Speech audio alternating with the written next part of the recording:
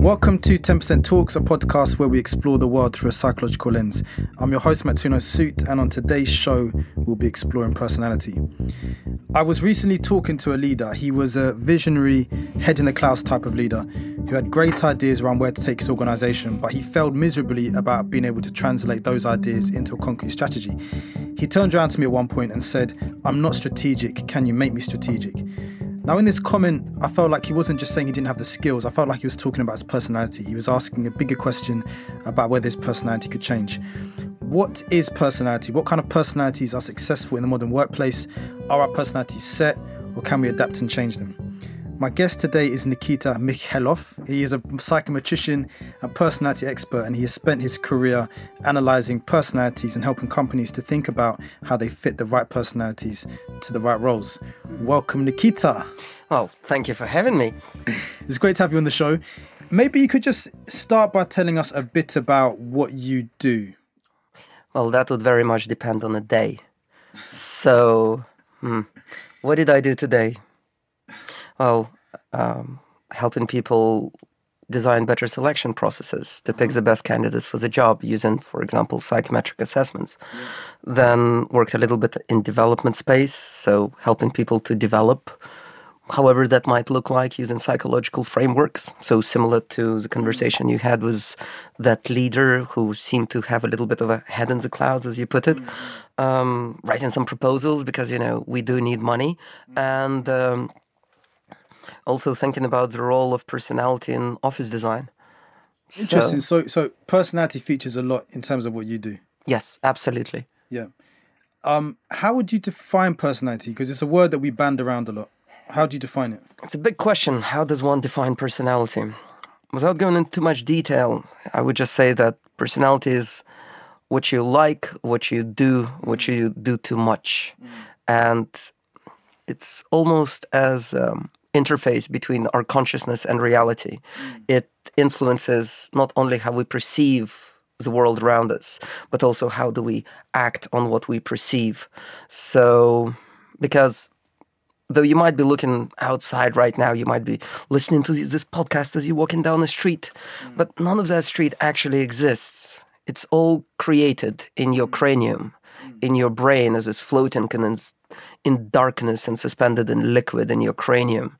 And this image that you see around yourself, which seems so vivid, it's reconstructed from the signals that your senses send to your brain, from your eye senses, your sense of smell. And all of this is put together to create this fantastic three-dimensional image with sight, smells, and tastes.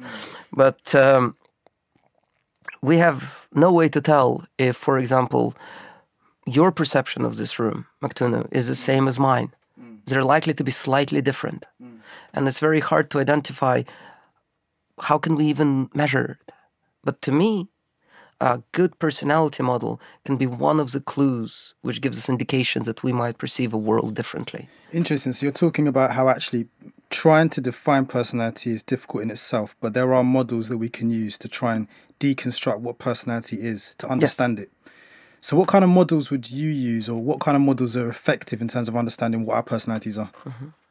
Yes, there's many models of personalities and there's tools based upon them, such as personality questionnaires, and you get like nice little shiny reports with all the different colors and diagrams and percentile scores. Though it's just tools. And before we go into them, I just want to say that a personality model can never do anybody full justice. We're extremely complex beings. Like the number of neuron connections in your brain right now is like, I don't even have the number for it, but let's say it's more than all the sand pebbles on all the beaches globally in this galaxy. It's huge. So we're infinitely complex. So no 144, 250 questionnaires will ever do you justice. The way that I see personality tools is like navigation equipment. It's like a compass or a map. Same as if you look on your phone and Google Maps, as you're walking down through London, it never does what you see around you justice, but it's helpful to navigate. The map is never the territory. So it never claims that, let's say, your personality trait or type is you.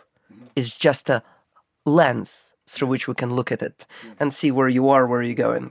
Does that make sense? Yeah, it's so a model, or even when we try to understand personality, is more about trying to understand markers or maybe landmarks by which we can orientate ourselves. Bingo. It's landmarks of individual differences, put it this way. Okay. And the model that I prefer to use is called a Big Five personality model. You can... I'll put in a link like to some YouTube videos, which are good introductions to it. So how would you understand Big Five? I mean, so if we were to deconstruct personality, some people would say, oh, I'm extrovert, I'm introvert. People often talk about that.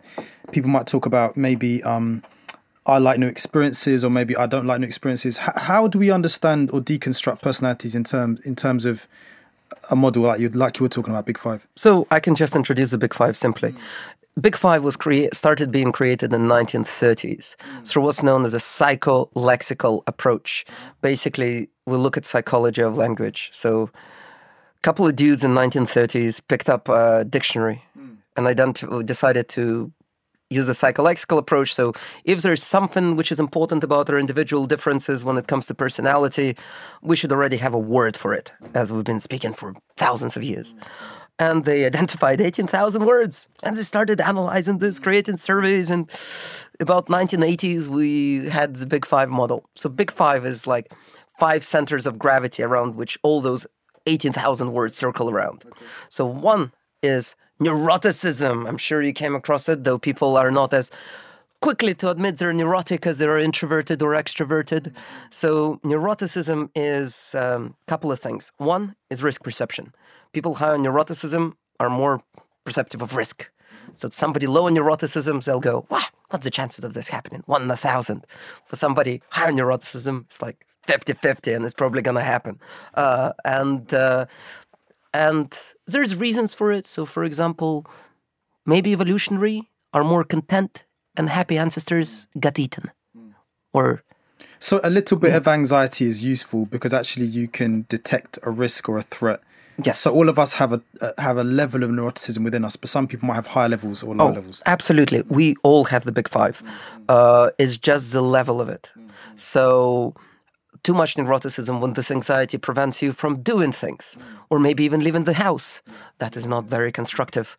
Then neuroticism is also about other negative affect, depression, anger, all that. And as well as people high on neuroticism have a negative attitude towards their self-construct. Because whenever you're answering that questionnaire, like, I make friends easily, or it takes me time to be myself around other people. You're answering questions about who you think you are, or as known as self-construct. And who would you, if you were to identify somebody, say, for example, in the public eye, who would be classified as your sort of archetypal person who's high in neuroticism? Is there anyone that you might put in that category? Yeah, Woody Allen. He made a whole business out of being neurotic. Nobody would go and see a non-neurotic Woody Allen film. I mean, it would be just like, what am I watching? Jeez. So interesting. So neuroticism is one of the Big Five. What are the other 4? Well, you alluded to one of them. It's extroversion. Though we bounce this, I'm an extrovert, I'm an introvert. The terminology, as far as I'm aware, was coined by Carl Gustav Jung. Jung, yeah, one of my friends is a psychotherapist. One of the forefathers. One of the forefathers, yes. Though he basically said there's no such thing as an complete extrovert or a complete introvert, because that person will belong in a mental asylum. We're all a bit of both. Some people are a bit more extroverted, some people are a bit more introverted. So again, it's a gradient, it's a spectrum. Exactly, it's a gradient. And in all these personality questionnaires, we norm the data. So this is one of the requirements for a assessment to be known as a psychometrics. The data has to be normed. We take your results and we norm them. So what we then get is a percentile. So when we compare your results to other people, if you score a 99 percentile, that means if you line up 100 people, you'd be the top 1. So you're defined in relation to others. Exactly. Okay. Because it's all relative. Yeah. And so with extroversion, introversion, in terms of that as a spectrum or a gradient, what does that actually look like? So what is an extrovert? Well, as far as my working definition, it's about stimulation from the environment, as we previously mentioned. There's a thing called cortical arousal, and it's how much stimuli your brain actually needs to feel engaged with the world around you. So people high on extroversion need more stimuli. So you can spot one in the office if you're listening to this right now. I call this the meerkat effect. So when somebody's bored and extroverted working on a laptop, they stand up and they start looking around. Who can they talk to? Because it's stimuli. It's not personal. It's a shame that we don't have a video in here showing Nikita looking like a meerkat. Well, it's okay. It's so much caffeine. Just an excuse. But the thing is that, or it might be music, or it might be cigarettes, or it might be coffee. It's stimuli. Well, people high on introversion don't need as much stimuli. So they might not appreciate too much of that extrovert coming across to them wanting to have a chat and a coffee while they're trying to work. And there is that difference. There is other difference about exploratory behavior, if you want to get into that, as well as potentially dopaminergic system. People high on extroversion might be a bit more receptive to dopamine and feel-good chemicals. Okay, so we've looked at neuroticism, we've looked at extroversion, introversion. What are the other? Then we come to openness, and that's going back to your leader as you described him. Openness is all about, how can I put it? Thinking outside the box. It's about innovation, curiosity, okay. Intellectual curiosity, appreciation of aesthetics. So Da Vinci would be described as someone very high on openness in terms of his sort of interdisciplinary exploits in creativity. Ironically, he was not very disciplined. He's known as somebody who started a lot of projects but barely finished any. We have world art galleries with beautiful paintings, rarely finished. Which is really fascinating because I was in Milan recently at a museum it was an exhibit of some of the inventions in his codex actually translated into the finished article. So he'd been curious and maybe high in openness, but hadn't finished it. No. He actually maybe didn't even build the model. It's the people high on conscientiousness, maybe not so high on openness, who actually picked up the codex and was like, oh, can we build it? Yeah, we'll get the materials, we'll put it together. So it's interesting because there you touched upon sort of openness, and it seems like we've kind of segued nicely into maybe another one of the big five, which is conscientiousness. Can you talk about that? Is about strengths and will and drive and purpose. People high on conscientiousness can sacrifice smaller pressure now for a bigger reward later. It's the whole marshmallow test. People high on conscientiousness, they said they're going to do it. And could you maybe describe the marshmallow test in terms of, for our listeners? You give kids an option. You give them one marshmallow. And you say, look, if you don't eat this tasty marshmallow, you'll have 2 marshmallows later. And some kids eat the marshmallow, and some people wait to eat the 2 marshmallows later. Though, of course, this research is not perfect and there's lots of new criticisms, but there's something to it. People high on conscientiousness can spend a long time in the office doing stuff they don't particularly like because they can force themselves to do that. Potentially the risk of really high conscientiousness, let's say 99th percentile, is that they just don't stop until it's finished. So they might start a degree, realize it's not right for them, but because they started, they will finish it. Maybe they're in a job they don't particularly like, but they feel responsibility. Okay, so adaptability might be lower for someone very high in conscientiousness because they're very focused on completing the task. If they started, they will finish. Okay, so I, for example, could be an entrepreneur, a new business, maybe a startup. Maybe I identify that it's going in the wrong direction. But if I'm high on conscientiousness, I might be consistent in terms of implementing a strategy or business plan. But if actually I've realised, wait, hold on a minute, this isn't working. If I'm that sort of person that's particularly high, I might just follow it through regardless. It would be a combination of high conscientiousness, low openness, so you don't explore other opportunities, high extroversion, positive effect, and low neuroticism, low negative effect. You think things will work out, you're potentially a bit ignorant of the risks, and you just stick with it. And you think it will work out. Interesting. So conscientiousness and, I mean, I know some of the research, conscientiousness is quite linked to sort of success and the ability to achieve things. Or, I mean, what's your view? Success is inverted commas. Yeah, of course. Yes. So it's all relative. I mean, it's, what success is. Yeah, depends on the circumstances. Within the corporate world, conscientiousness is something that people desire, and we have seen a correlation of like 0.3 with performance, and the correlation 0.3 basically explains like close to 10% of variance between people when it comes to effectivity. Not too much, but it's still very considerable. So this is why, for example, some psychometrics, when used in selections, it would look for a higher level of conscientiousness. Okay. And what's the fifth? Agreeableness. Agreeableness. Agreeableness. It's about playing nice with others. Yeah. High people on agreeableness. To them, it's important to play nice with others, to be liked, harmony, relationships. You can spot a person high on agreeableness. For example, when you sit down with them and ask them how they are, they tell you how their uncle is, their nephews, how their children doing at school. To them, that's very important. People low on agreeableness don't particularly care about not being liked. I have the key people who like me, and everybody else, they're adults and they can just get on with it. And quite often, like in corporate settings, you hear a lot of pop psychology about psychopathy. And in most terms, I can, let's say, over 90% of all the times I encountered that word, it's people high on agreeableness perceiving people low on agreeableness. So from a high agreeable perspective, they might see low agreeableness people as uncaring, only care about themselves. They're so confrontational. No, they're just okay with conflict. And maybe that person high on agreeableness can be a little bit more forthcoming with what they disagree on and maybe meet in the middle. And so I'm interested because if I kind of allude back to the introductory story when I talked about this sort of head in the clouds leader, lots of ideas, couldn't strategically implement something. So if you were to think about the big five, how would you interpret or understand how he was describing his experience of himself and his abilities? Well, when it comes to personality and leadership, I would always ask, for example, what does he mean by strategic? Or how would good look like? So what is he aiming for? Because by the sounds of it, he's probably high on openness. But it's not the question, and he's a leader, so there's people reporting to him, I take it. So potentially it might not be as far as him being more strategic, but him being clearer to his colleagues who report to him about what he wants implemented. Because quite often I find people who score really high on openness experience what's known as night move thinking. So it's chess rather than jousting. It's all chess pieces move in a line, except the knight.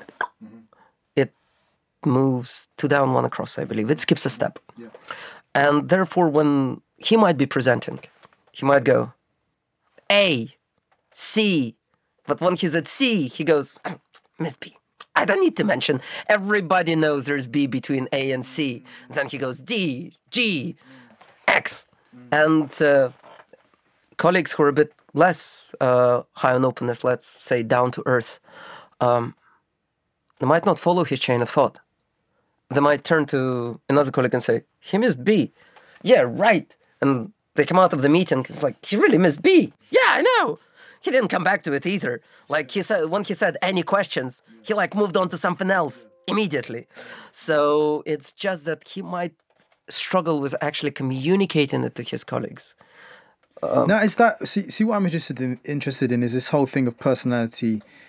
Can personality change or shift? So is it that, for example, this individual, he is high on openness, that's how he is, that's who he is, therefore he is always going to struggle or have to be aware of that and the implications that might have in terms of the way he leads? Or is it that actually he can be aware of that, change that, shift that? What's your view? In terms of all the different aspects of the big five that we've talked about, are there any that are more or less amenable to change?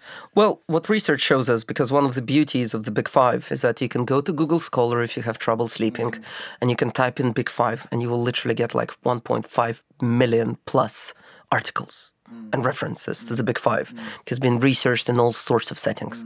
And what we do know is that neuroticism is quite can be manageable. But it's also to what extent.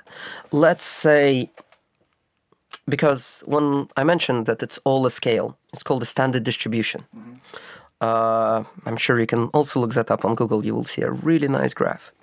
And when you score on a particular percentile, so 50th percentile is the average, then it's standard deviations. So to what extent you actually deviate from the average. So for example, 99th percentile would be 2 standard deviations from the norm. 86th percentile, 1 standard deviation.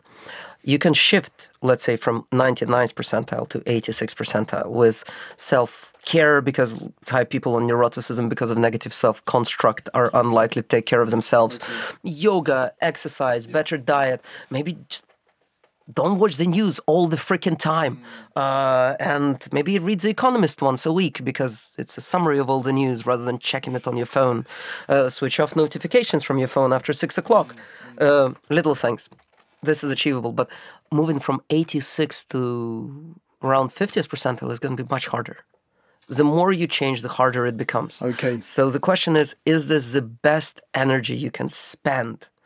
So in a way, changing. you're saying that, say, for example, neuroticism, you can get a shift in that. Yes. But actually, how much energy would you spend trying to shift that? Are you better trying to find, for example, if it was a role that maybe activated a lot of anxiety or activated and kind of tapped into that high level of neuroticism, is it better to find a different role where actually you can kind of be more in your lane, for example? Oh, potentially. Well, for example, or make neuroticism your strengths. Work in the risk department. You're likely to be quite good working at risk. And so you're talking here about sort of almost matching personality and thinking about its fit with a role, because actually there might be certain types of traits that are really useful in certain roles. So one of my favorite questions to use in a feedback session or a coaching session, or however you want to call it, I call them one-to-ones, is, can you tell me what aspects of your personality do you consciously manage at work, and why do you think it's necessary to do so? And every person I ask so far, and that's hundreds and hundreds of people, if not thousands by now, everybody has an answer. That is what's most interesting. And it varies. It's also on a spectrum. It goes from, I'm two different people, which is very curious. A person is aware that they're changing so much, it's as if they are a different person. And by the way, it's not necessarily that they're changing to somebody else at work. At work, they might be themselves. At home, they might be somebody else. So we shouldn't take that for granted. To go and, pretty much, not that much, here and there, but I cannot believe I'm getting paid to do what I do. It's people who find alignment or congruency between their personality preferences and environmental demands. And this is why so much research about engagement, etc., has shown the effect of job crafting. So you change little bits of your job to be more suited with actually how you want it to be. And you're more likely to enjoy it. To fit your personality? Yes. Okay. Yep. And not only personality, your interests. Yeah. Carl Jung, going back to one of the forefathers, said something interesting. Well, he said a lot of very interesting stuff, profound things. One of them is, your interests is your future self trying to manifest itself in the current moment. So the fact you're interested in something, there's something to it, but we don't follow that. It's a good example. I have my partner and a friend who's a psychologist, and they were having a conversation, and my partner wanted to pursue something she was very interested in. And she said, but I don't have any other reasons for it. And my friend who's a psychologist, Paul Harris, said the fact you're interested in this makes it worthy enough of pursuit. So it's interesting. I mean, we've talked about personality, the difficulty of sometimes trying to define something very complex, but the big five as a model being useful in terms of thinking about different kind of traits or aspects of personality. I think we've also kind of touched upon the idea that actually there are certain parts of personality that are easier to change than others. You can make small shifts, but to try and make bigger shifts can be more difficult. And is it worth the energy actually doing that? Exactly. So it's very much a balance between what brings you energy and what takes energy. I'm not saying follow your bliss, play to your strengths. Yeah, that's all good. But sometimes we need to dial up what we're avoiding the most. So let's say I'm conscientious. There's a thing about orderliness or structuredness. So if I'm really low on structured, like really low, and I just like to go with the flow, I don't really stick to appointments, etc. Maybe if I just dialed it up a little bit, there's be a very large return on investment. Maybe if I'm holding back and feel resentful towards others because I'm holding back, maybe if I start saying more rather than holding back. This is interesting. This is almost a concept of almost dialing up or dialing down certain traits, but thinking about what is the kind of almost like opportunity cost, isn't it? It's almost thinking, okay, well, actually a small amount of shift in that could create a good result, maybe for my career, or for maybe, for example, I want a pay rise and it means I need to be a little bit less agreeable. Bingo. Maybe I'd dial it up slightly and I can get that pay rise and I can, get a swimming pool in my backyard. Maybe. It's summer, it's hot, it's 36 degrees. That's why swimming pool came to mind. Right. It's all about the context, you see. We're just sitting in this nice studio and we're just like, why is a swimming pool? Yeah, absolutely. If you want a pay rise and if you're high on agreeableness, A, you're not likely to ask for it. And B, when you ask it, it's more like, sir, can I have some more? No, because money is a finite resource within an organization. And that's not an argument. That's not a business case. Something I'd like to kind of maybe come in to land on and think about is, so as a psychotherapist, I'm often maybe working with people whose personalities might have been shaped by formative experiences or shaped by trauma or those sorts of things. So I'm interested in the notion of what do we know about personality as maybe a result or a product of trauma or past experiences, and to what extent is that intrinsic to who someone is, or maybe more reflective of how they've been shaped? So are there parts of somebody that might be more amenable to change if that part of them has been produced from a traumatic experience, for example? Does that make sense? Yeah, it does make sense, because our environment shapes who we are and we shape the environment around us. It's a double way interaction. And trauma plays a big part. I mean, there is research on that, what impact trauma has. And for example, it might make you a little bit more risk prone in a way that easier to detect risk because you feel under threat because of what might happen to you in the past.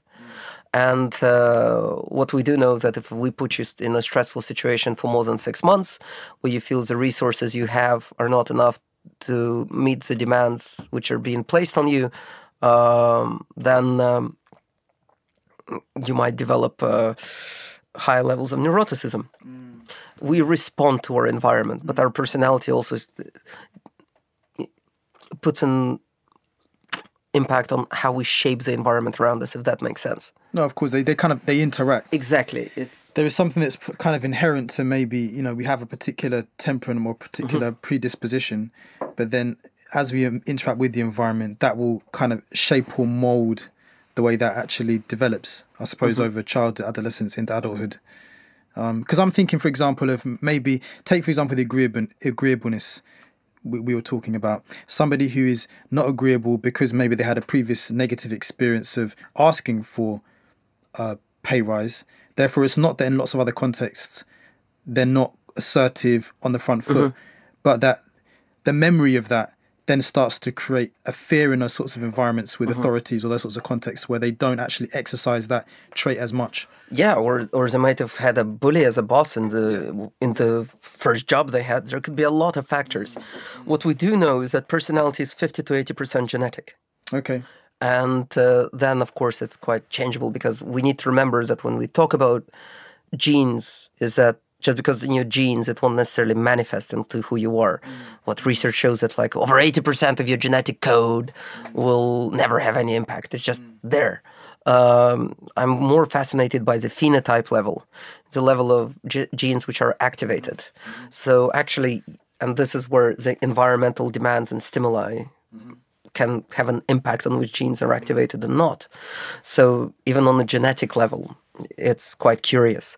And actually, your genes seem to have a connection with to what extent your personality can be flexible or not. Interesting. And what's really cool right now is there's research into personality disorders. I'm sure you're familiar with those, and genetics and the big five. So they, for example, find that I think genes which were now connected with openness sit on the same allele as genes associated with schizophrenia. So they're like that's really neighbors. Interesting, because it sounds like actually, so the big five, I suppose, as a model, where you're talking about using it in that sort of psychometric context within a corporate environment. Yeah. The DSM-5 and sort of, that psychiatric diagnosis of personality disorder, but that actually now they're being aligned. Yes. People are starting to say, okay, we need to look at personality as a whole, the different models, and kind of align them rather than... Yeah, DSM-5 is an interesting creed, because at the end of the DSM-5 and new approaches in diagnostics, they propose what's known as a dimensional diagnostics of personality disorders. So before it was categorical. You have the symptoms, you have the disorder. So a more spectrum approach. Bingo. Again, like you were saying, where do you fit on a spectrum? Because personality is too hard to fit into discrete categories. Absolutely. And the dimensional approach proposes to use extreme scores on a maladaptive version of the Big Five. It's still a Big Five, it's just maladaptive, and saying that extreme scores on this personality scale can actually be used as part of diagnosis. And it's something, I think this is a really kind of nice place to end really in terms of what we're talking about. But I think sometimes people might say, I want to change personality because it's a good personality or a bad personality. But there's something really interesting about actually, we're all on a spectrum.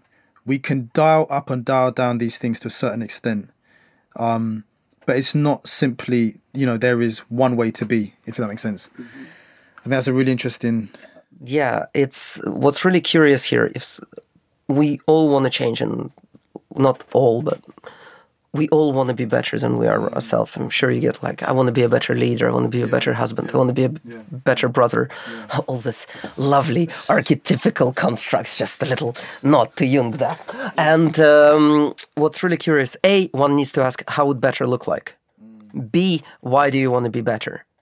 And C, do you really have the resources to try How to much do this? energy can I put into that? And where is it best spent? Exactly. So, for example, going back to a leader. So he's probably been quite successful in his career, given his position. Of course. Right? He's known for ideas. He's known for being head in the clouds. Bingo. So why does he want to be more strategic? What changed?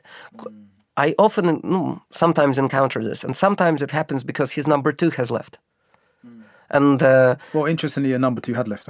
Oh, well, you see. There you go. And maybe that was the strategic bit that has gone. Because So how do you delegate out the parts of you sometimes that you're not as strong in? Bingo. So, and how you're aware of your own weaknesses and where you can fill someone into that space? So I use a tool which allows people to complete a quick personality questionnaire for other people. So ask you 16 to 24 questions.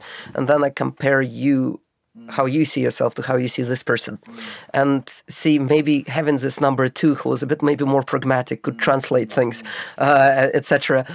Translate his head in the clouds ideas and say. Well, I suppose that there's a common phrase. A CEO has his head in the clouds, a COO has their feet on the ground. Well, yeah, or startups are created by liberals, run by conservatives, or the yin and yang, something a little bit older. So the balance. Yeah. It's yes, because to me it's about balance. Like if I have an extreme personality, such as head in the clouds, I can't run a company myself, my own, because I'd be have a bias for novelty, don't send out the invoices, don't follow up with clients.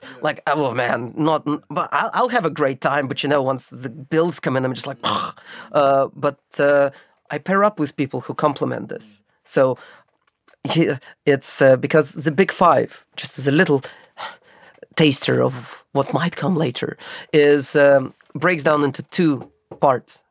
It's what's called meta factors. One is plasticity, one is stability. Plasticity is made up of extroversion and openness, all about exploration, novelty. And you have stability, which is low neuroticism, high agreeableness, high conscientiousness, or getting on with it, getting along with it. So it's people who are responsible, get stuff done. And you need both. It's like let's give example of Apple. Yeah. You had two Steves. You had Steve Jobs and you had Steve Wozniak. Yeah. And that was both of them who created the Apple computer. We just see Steve Jobs, you don't see Steve Wozniak, when actually they both worked in a complementary way to create what they did. Exactly. And this often happens in business, is that you have this two people working together, and they're usually quite different, and there's usually a bit of disagreement and friction, but they can work quite nicely. And what I find, one of the factors that separates teams who are successful and who are not, is respect for the opposite. It's we could be high on openness. That's great. But we might be working with Carl there, and Carl is low on openness. And I go, look, I had this great idea, and I presented it to Carl, and he didn't follow up. I go, exactly, happened to me too. And I'm just I'm so happy we had this conversation. And then we basically become an echo chamber. And we don't respect. And Carl actually might have been well, guys, you're missing. The delivery department doesn't actually know what to do. It's interesting because there's a lot of research around, even when you think about personality and politics and sort of whether you're right-leaning, left-leaning, sometimes a schism, the split between right and left and the problems that creates in our world. And I think it's a nice place to actually think, balance is something really important. You talked about sort of, yin and yang, Steve Jobs, Steve Wozniak, Labour and Conservatives. Perhaps there's ways actually that if we can get that sort of complementary approach to the way that we look at kind of our world and even ourselves, that actually that's how we move things forward. Exactly. It's about communication and respecting the opposite, and having people who be able to discuss and disagree, and that's okay, and this is how it grows. Because to me, one of the key issues which we're now experiencing from my perspective is a breakdown of communication. If we look at Brexit and just look at the demographics of people who voted out to voted in, that's huge. Older generation voted out, younger generation voted in generally, I'm sure there's, but that means there's a breakdown in communication. Same as Labour and Conservatives. To me, the issue is that now it's not about balance. Each side polarizes, doesn't talk to the other. And when you also see this in dysfunctional teams, such as the executive team moving away from everybody else. And going back to what I do, one of the things I do is go into such teams, go into such environments, and use the tools that I have at my disposal, including personality, to illustrate, guys, look, for example, there's a lack of respect. Here, there's a social desirability for creativity, but innovation, but there's no respect for implementation. And you need both. Or there's, for example, people who don't see the value in the boss's ideas, but they see him as head in the clouds. So it's how can we bridge this? Yeah. As far as I understand, and I read it on Facebook, so it must be like an ancient proverb or something. There's 10 steps between every two people, and it's up to each one to make 5. So it's about us coming together in the middle, respecting our differences, but also seeing common ground and how we can work with their differences to create something wonderful and beautiful and a better world for tomorrow, for future generations to come. Nikita, thank you very much for coming in, and hopefully have you on a future show. I would love to. Thank you for having me. It's a pleasure.